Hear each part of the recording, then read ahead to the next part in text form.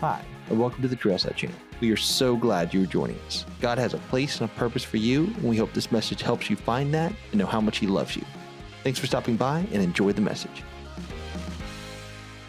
Good, man. You throw some shrimp and low country boil out there, and it's like, here we are, right? No, I'm just kidding. Hey, my name is Sean. I'm the lead pastor, and we're so excited that you're here with us today. We're in the middle of a series in the Gospel of John called God of the Impossible, and so we're going to be in John 4 this morning.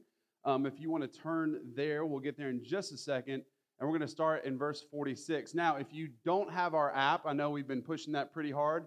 We have an awesome app available. You heard about actually the Bible. We have the Bible version is in there as well, so you can read.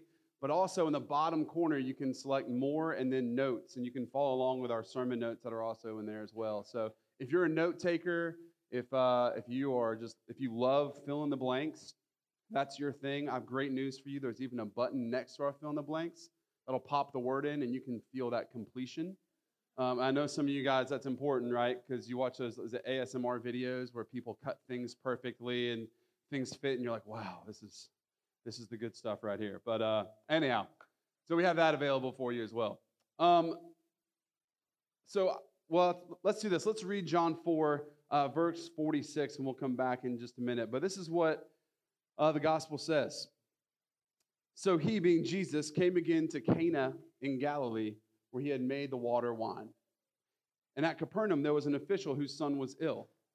When this man heard that Jesus had come from Judea to Galilee, he went to him and asked him to come down and heal his son, for he was at the point of death. So Jesus said to him, unless you see signs and wonders, you will not believe. The official said, Sir, come down before my child dies. And so Jesus said to him, Go, your son will live. The man believed the word that Jesus spoke to him and went on his way. As he was going down, his servants met him and told him that his son was recovering. So he asked them at the hour of when he began to get better, and they said, Yesterday at the 7th hour the fever left him. And the father knew that this was the hour when Jesus had said to them, Your son will live. And he himself believed in all of his household. And this was now the second sign that Jesus did when he came from Judea to Galilee. So let me tell you a story. I learned the hard way what it means to love your children in ways that other people can't, right? You guys have maybe heard me say, like, I love my kids. I'll like yours, right? That's kind of how that'll work. Unless they're just super kids, like, maybe I'll love them. I'm not painting myself very well right now. But when I was a new dad, Colin was, I want to say, 5 or 6 months old. Lane had just gone back to work. She was working at an urgent care. So any of you guys who are in the medical field, you probably know you basically go in and you put your phone down, and then you are incommunicado until they let you have your phone when you leave. So it's really like 13 plus hours where you are on your own. Now, when we left the hospital with our child in the first place, I remember looking at the people who wheeled my wife down with our new baby and then left. And I remember looking at them being like, y'all know what you just did. Like, you left a baby with me, right? You understand what we're doing here. Like, this may be child abuse, the fact that you've just neglected the idea that we are the parents now. But that's what happens. And so I had Colin. I changed him. I put him in his little walker. You know, I'm trying to keep him calm, and he is just screaming, just losing his mind. And I remember thinking, like, I had nothing left, right? You ever get to that point, you're like, I've poured all of me out. I have no patience left. I have no ability left. And this little baby who could do nothing for himself was screaming at the top of his lungs. So I did what any new father would do. I cried and played Xbox. And then, that's true. And just hopes that he would be quiet, you know, and I was like, he'll fall asleep eventually. And finally, I broke down. And I was in Charleston at the time, so I'm 3.5 hours away. And I called my mom, because that's what all 25 or 27-year-old men do. They cry and they call their mom. Yeah, parenthood does some stuff to you guys, I'm going to be honest with you. I called my mom and I said, Mom, I don't know what to do. I'm melting down. I feel like life is falling apart. I can't make my baby happy. I have nowhere else to turn. I don't know what to do. And this is a legitimate story. I'm not hyper-spiritualizing. My mom's here. You can ask her. And my mom said, Sean, we're going to pray. You're going to calm down. You're going to be fine. And then we're going to watch and Colin's going to go to sleep. And I was like, okay, I'll do anything. And so my mom did that. So Colin's screaming at me. just upset about the world because at 6 months you got some stuff that you're dealing with, right? And my mom prays, says amen. She's like, Sean, you need to go and just hold your son, and I promise it'll be fine. And I was like, yeah, whatever, Mom. But I believed God a lot in that moment. So I grabbed Colin, and he fell asleep after like 3.5 hours of screaming. And I remember the moment where he actually fell asleep, and I put him in his crib, or his little crib thing, and he stayed there, and it was quiet. And I'll never forget that moment, because as I sat there where it was totally quiet, I thought, man, it's peaceful. Like, this is what answered prayer looks like and sounds like. This makes sense. This is much easier because I figured out that I couldn't do it by myself anymore, and that everything I tried was wrong. But man, when the Lord intervenes and answers prayers and the peace that comes, something incredible happens when our faith grows, our ability grows. And that's what we're going to see here in John 4. So let me give you some background into that. How many parents are in here have been to that moment? Anybody seen that? Yep. It's funny, moms raising their hands and elbowing their husbands at the same time. Told you, this is what I've gone through. So here's what's going on. Jesus is back in Cana where the water turned to wine. He's gotten some reputation, right? People are starting to know who he is. And as he's coming in, after his first miracle, there's this official that comes down. Now, this is where it's important to study and read a little bit about biblical process and context. Because if you just read that, our minds are going to go to like somebody in the government, right? Maybe an official, maybe the president, which, we all have different views on that, so we'll just keep that out of here for now. But here's who this guy is. He's not just a lawyer or a senator. He's actually a centurion, a Roman centurion, a Gentile at that. Not even in God's chosen people. And this guy hears Jesus is going to be around, hears that he's in town, and so he leaves his post to come find Jesus. Now, if we talk about centurions and who these guys are, most likely he was working for this guy named Herod Antipas, which is Herod that we read who is jealous of Jesus' grandson. He was a bad dude. Like, it wasn't much nicer than Herod. And so he was a hardened war veteran, like a bad dude. Could break you. He had a strong understanding of authority. He actually was so well thought of that he had soldiers under him that if they actually disobeyed him or didn't listen to him, he had the right to kill them. Right? I've got a staff, which is awesome. I've got 5 interns here. I don't want to kill them, but sometimes getting people to do things can be tough. And this guy has the authority. Just kidding, interns. I love you guys.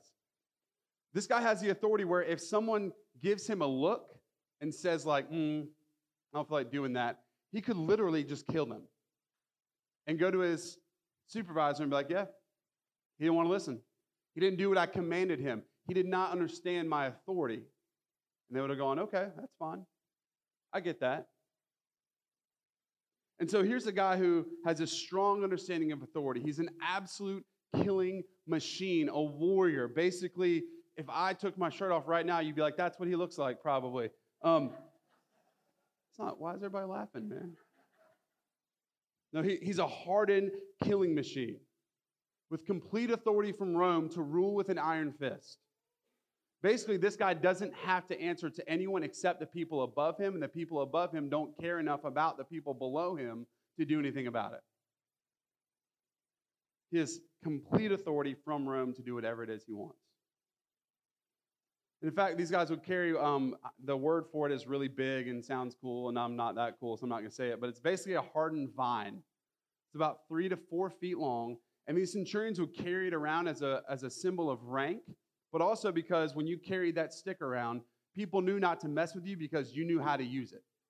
My buddy Nathan, one of our elders here, is a police officer, and he's super cool, and he got his baton a couple months ago when he was or a couple years ago when he was working at the jail. And I've always thought like a little stick probably isn't going to be that bad, right? You carry it on your waist. Like it's the 4th most important weapon, I think. Man, he pulled that thing out and went, fling!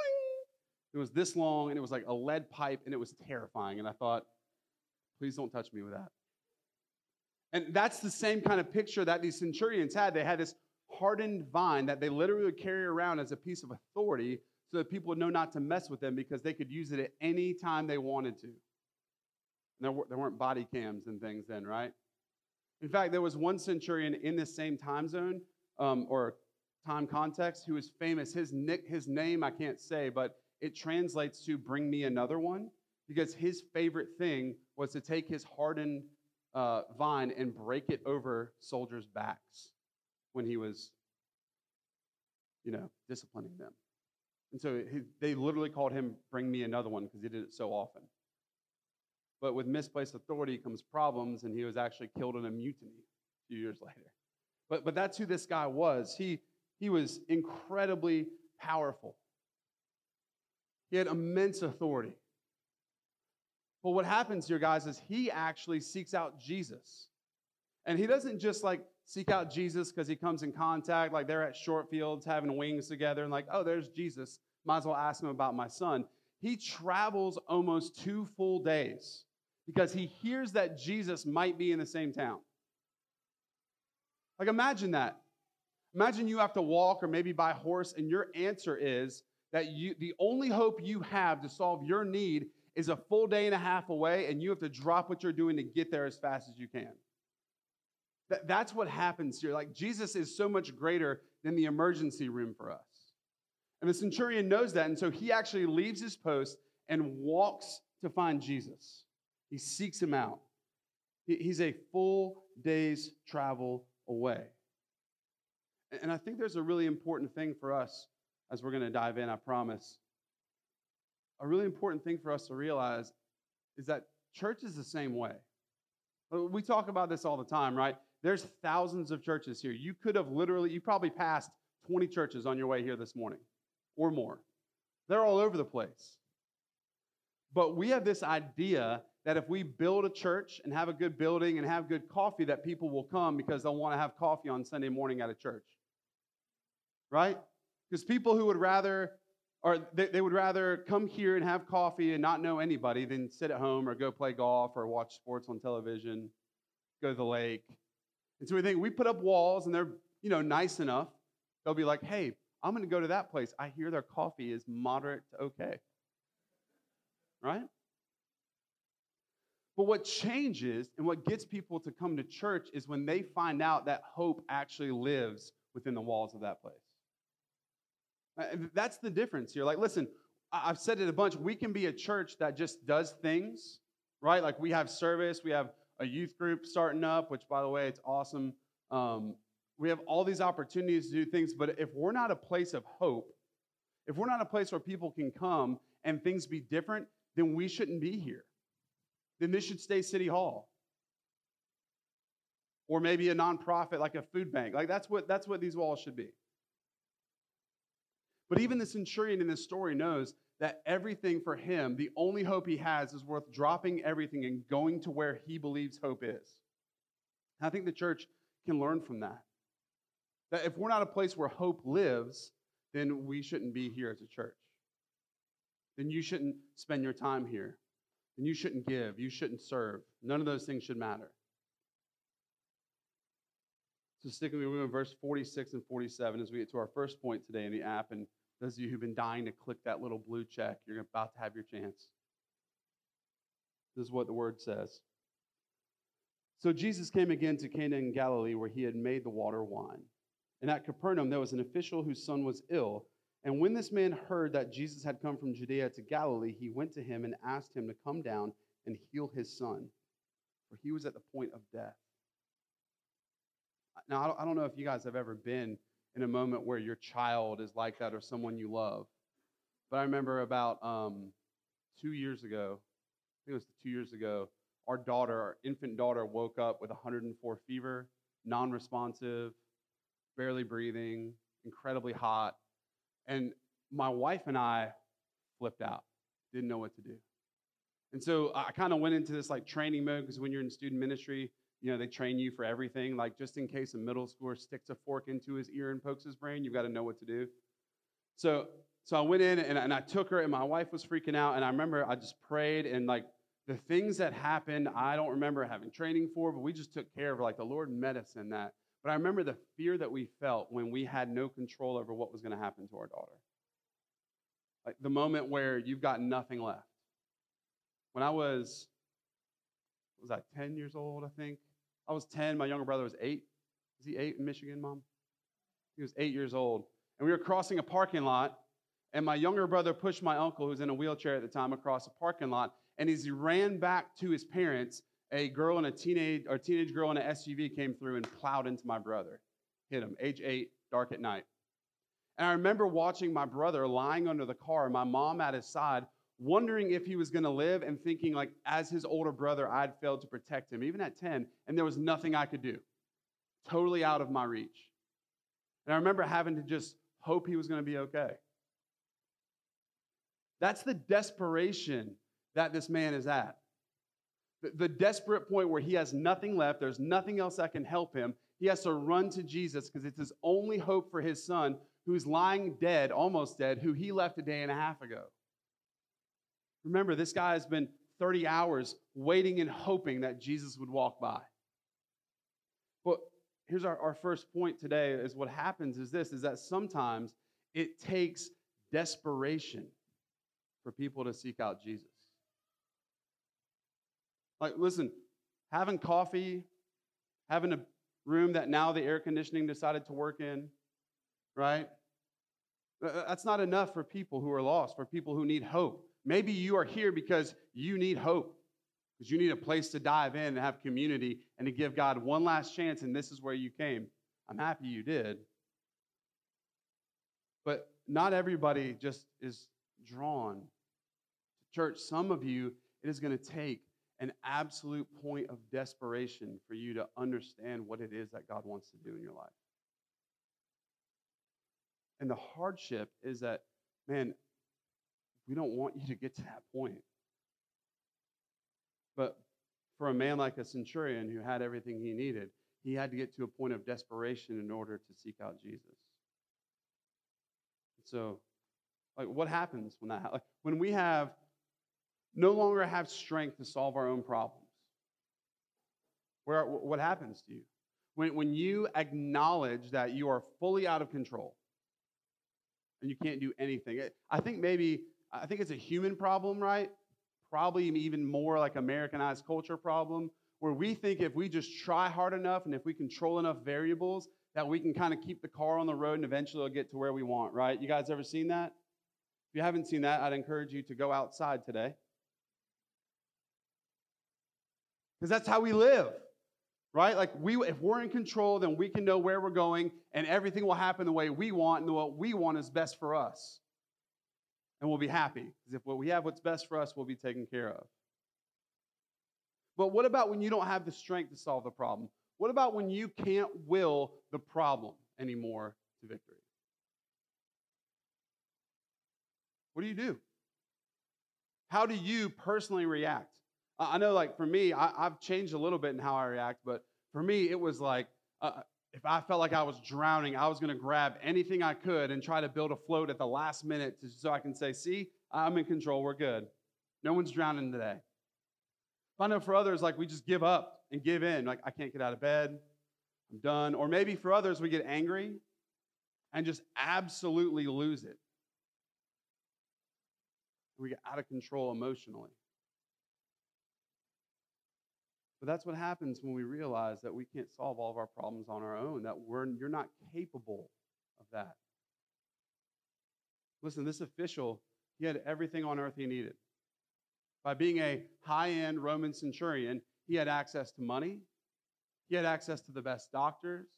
He had access to any person he needed that wasn't above him. He could tell to do whatever it is he wanted. He could have had 5 or 100 people grab his son and all of his items and carry it to wherever he wanted to go to get good health care.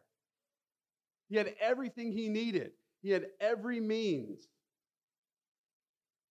But what happened is that all the doctors and all the medicines and all the means don't solve the only thing that he needed, which is exactly what Jesus had.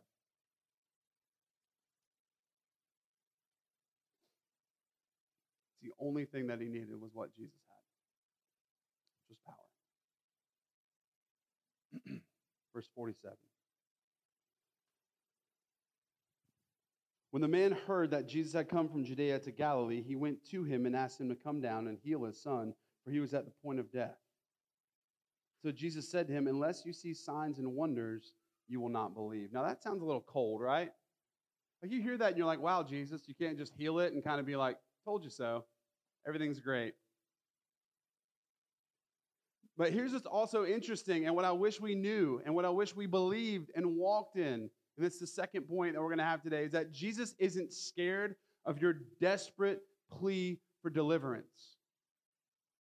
Notice when you read that, how many people got in the way of the centurion and Jesus? Nobody. The centurion didn't kind of toil back and forth and go like, well, there he is. Should I say something? Or, maybe not. Like maybe he's way too cool. He's my favorite. Like he's probably really busy. He's the Lord after all. Might have a few things happening. But he doesn't do that. Because when we're in that desperate moment, Jesus doesn't mind that we come to him. In fact, he says to come to him. But guys, listen, we have to stop being so prideful to think that we can do it by ourselves and that we don't need anybody else. Like we have to stop being so scared that people, when they see you upset or hurting or having a hard time, are going to think less of you. And instead understand that when you have community around you, those are people who will lift you up and care for you and walk with you. It doesn't need to take you getting desperate to where you're broken down and have nothing left to give for you to finally go, you know what, I do need that.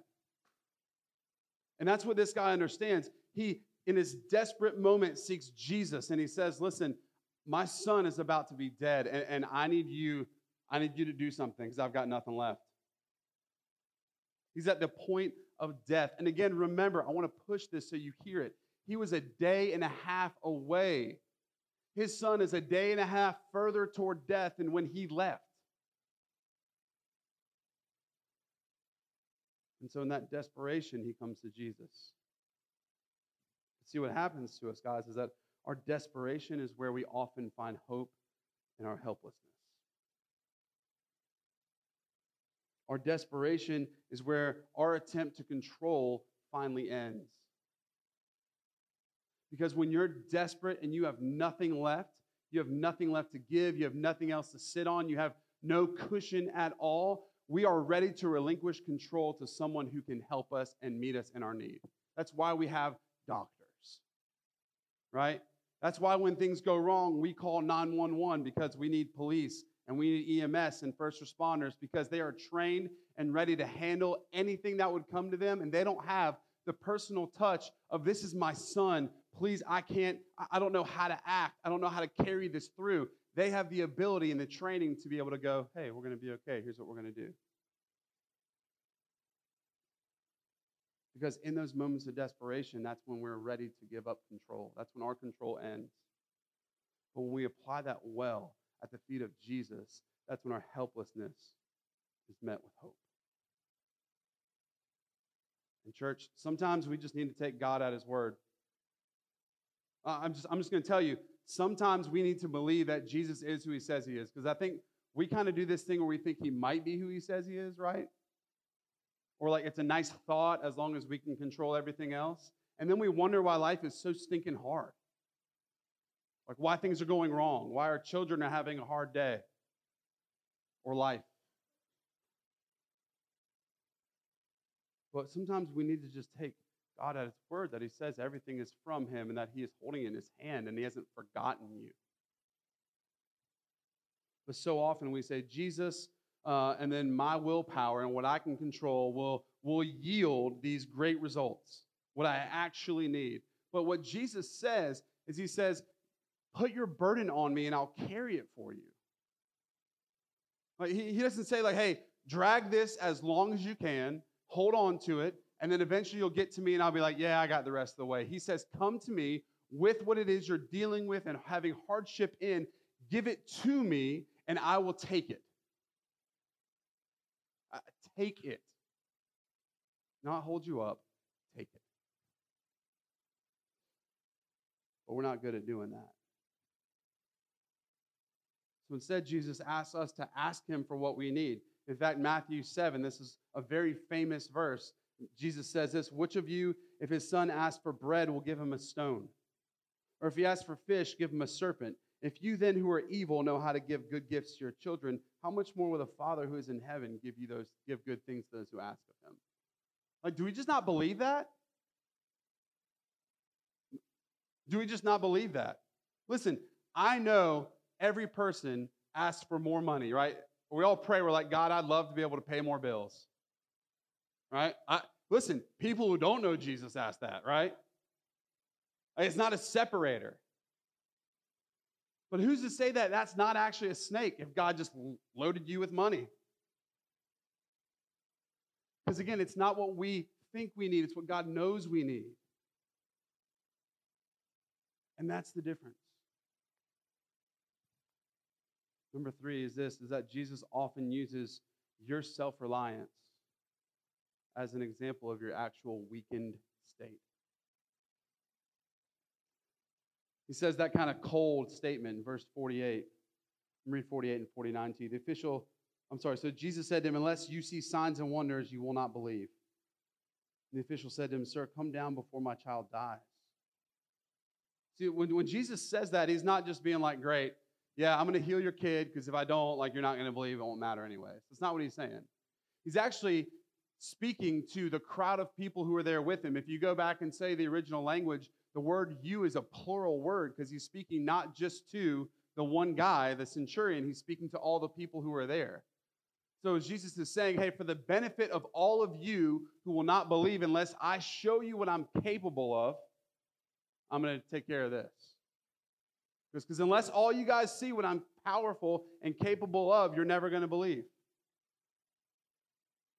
So he's not just hating on this centurion, saying like, oh, you have little faith. He's saying, I'm going to demonstrate my power so that the greater good can see what I've done.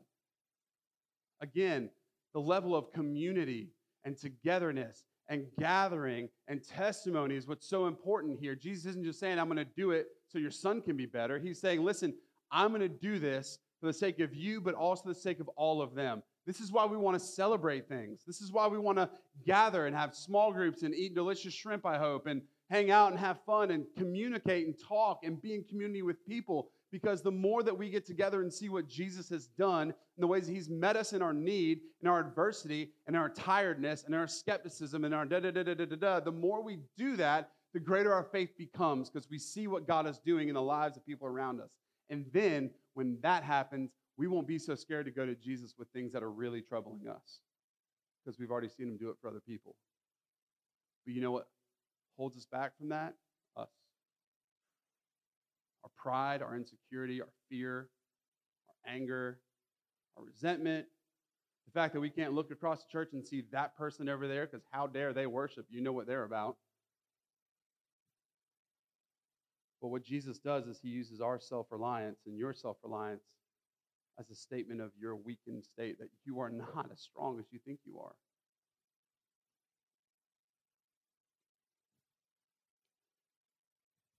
What he says is that our faith must require more than just a mountaintop experience, guys. Listen, I've been in ministry for like 15 years now. I've seen mountaintop experience after mountaintop experience, right?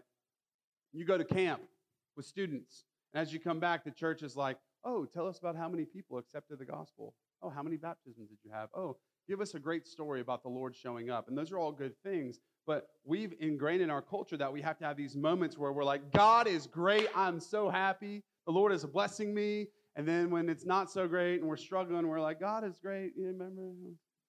I need to take a little time. I just need some me time. Like, I need a break from church for a little while.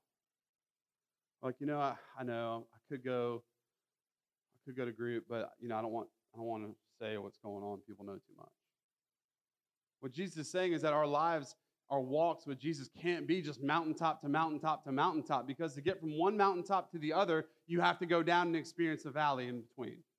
And that he walks with us in that, guys. Like, he doesn't leave you in that. When life is hard, it's not because Jesus is like, I forgot about them for about 3 months. Sorry about that. Here, let me pick you back up.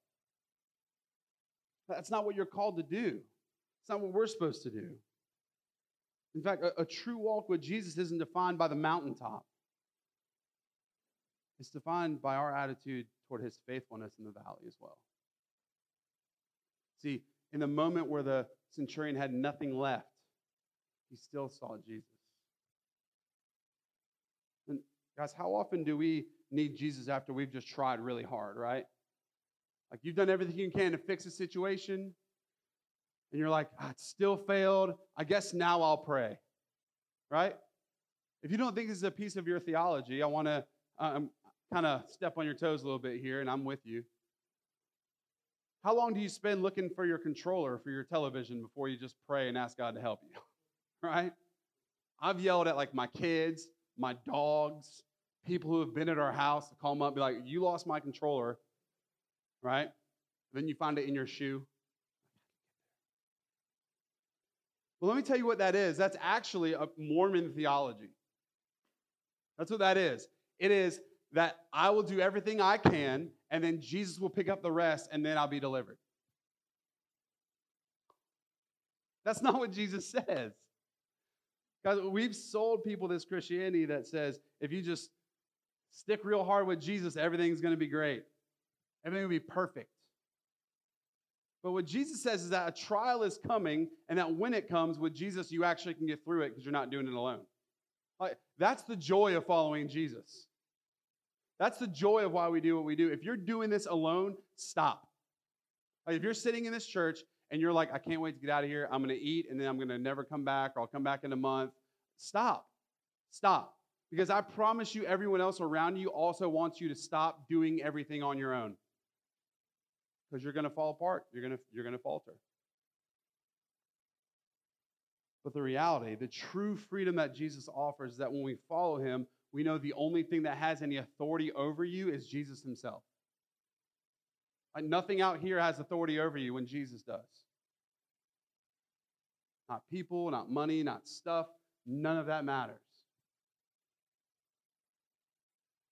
But we seem to be okay trusting a safe version of Jesus. But when we get to a fullness of authority, Jesus, we get a little scared. We keep reading verse 50, 51 here.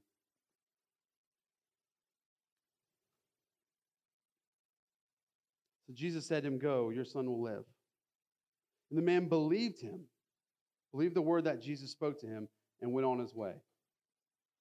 Remember, a day and a half. As he was going down, his servants met him and told him his son was recovering. So he asked them the hour when he began to get better, and they said to him, yesterday at the 7th hour the fever left him. And the father knew that was the hour when Jesus said to him, your son will live, and he believed in all of his household. Because number 4, here's what happens. When Jesus acts, when Jesus moves, his annihilation of the impossible is active. It's not hopeful. All right, when Jesus spoke and said, your son will live, it wasn't like, hey, by the time you get there, he'll probably start getting better. It was in the moment he said that, God acted, miracle happened, his son got better. Like Jesus' statement is immediate. Because God actively works. He actively seeks us out. He is still actively doing things. If God was done and tired and waiting on the earth to eventually fall in and cave on itself, or the sun to go out, or the ozone layer to explode, or whatever's going to happen, he wouldn't be God. He wouldn't be active. He would just be a creator who sits up there and is like, we'll see what happens as he rolls the cosmic dice. But he actively seeks us out. He actively gives us exactly what we need when we need it. He actively cares for us. He is actively moving in your life. But notice this, and we'll get closed up here. Aiden, you can come on up. In the 7th hour, the fever left him, and the father knew that was the hour that Jesus said to him, your son will live. And he himself believed in all of his household. And this was now the second sign that Jesus did when he had come home from Judea to Galilee. And so number 5 is that you won't always see the result immediately, but that doesn't nullify the miracle.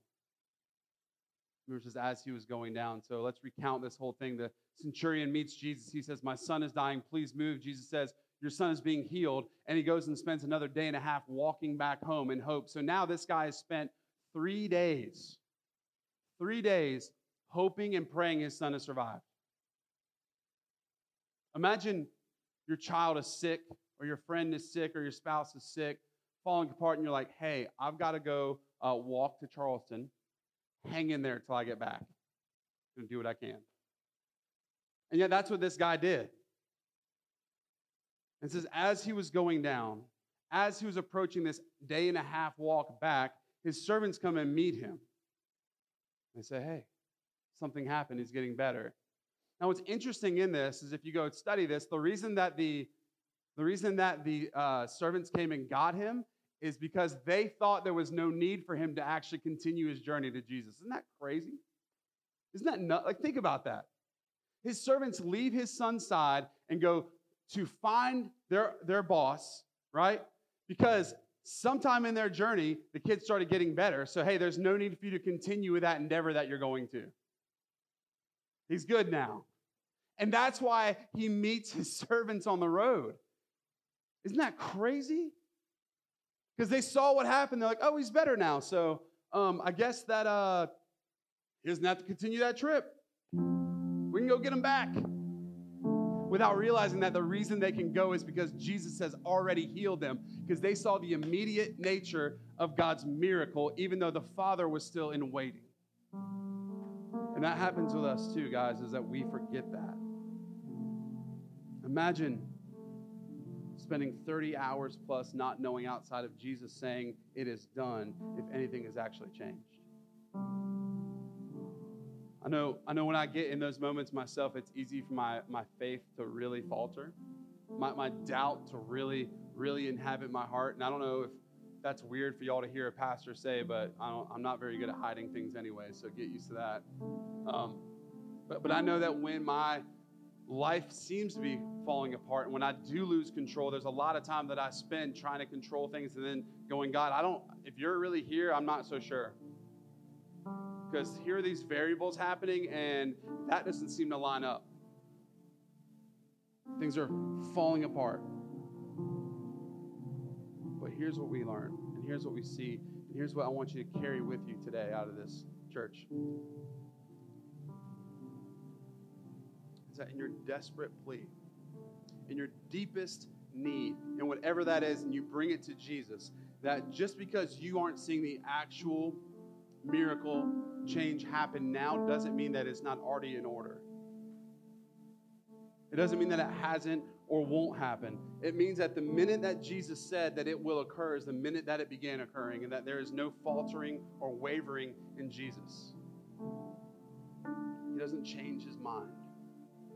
And the minute that Jesus says that son will be well, he moves from death to life the minute it happens. And even though the Father isn't there to see it, he can still trust it because God does exactly what God does, exactly what he says he's going to. One of my favorite verses in Matthew, I forgot to mark it, so I apologize.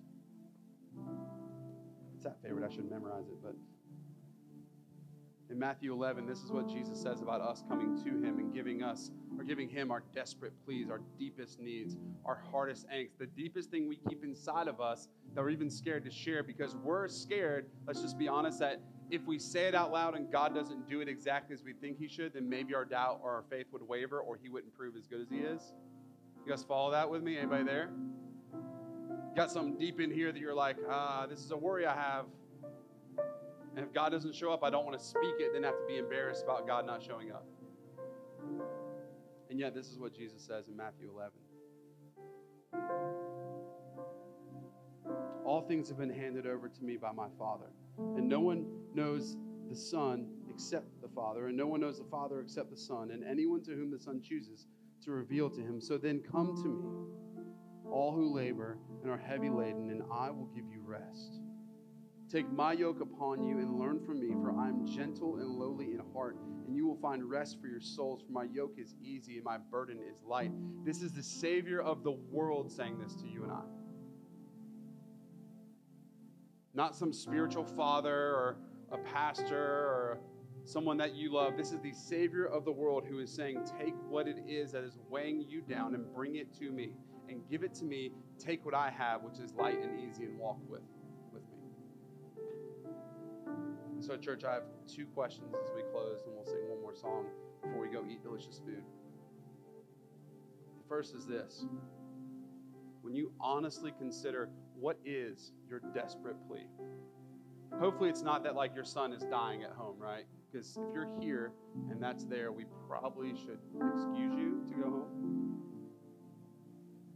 But what is your desperate plea? What is that fear, that one thing you've been holding on to that you're scared to even speak to people around you because you don't want them to know that you're dealing with it? What is that desperate plea that you have? That fear, that thing you've been holding on to. And the second question is this. Do you believe Jesus is powerful enough to move in your impossibility? Do you believe Jesus is powerful enough to move in the impossibility? And if the answer is yes, then church, give it to him. Don't walk out of these doors without handing that to him. Please, I beg you. And the second, if it's not yes, it's no. And I want you to consider if he is exactly who he says he is and reevaluate that. And third, if you're not sure, find community. Come talk to us. Don't walk alone, and I promise we will walk with you.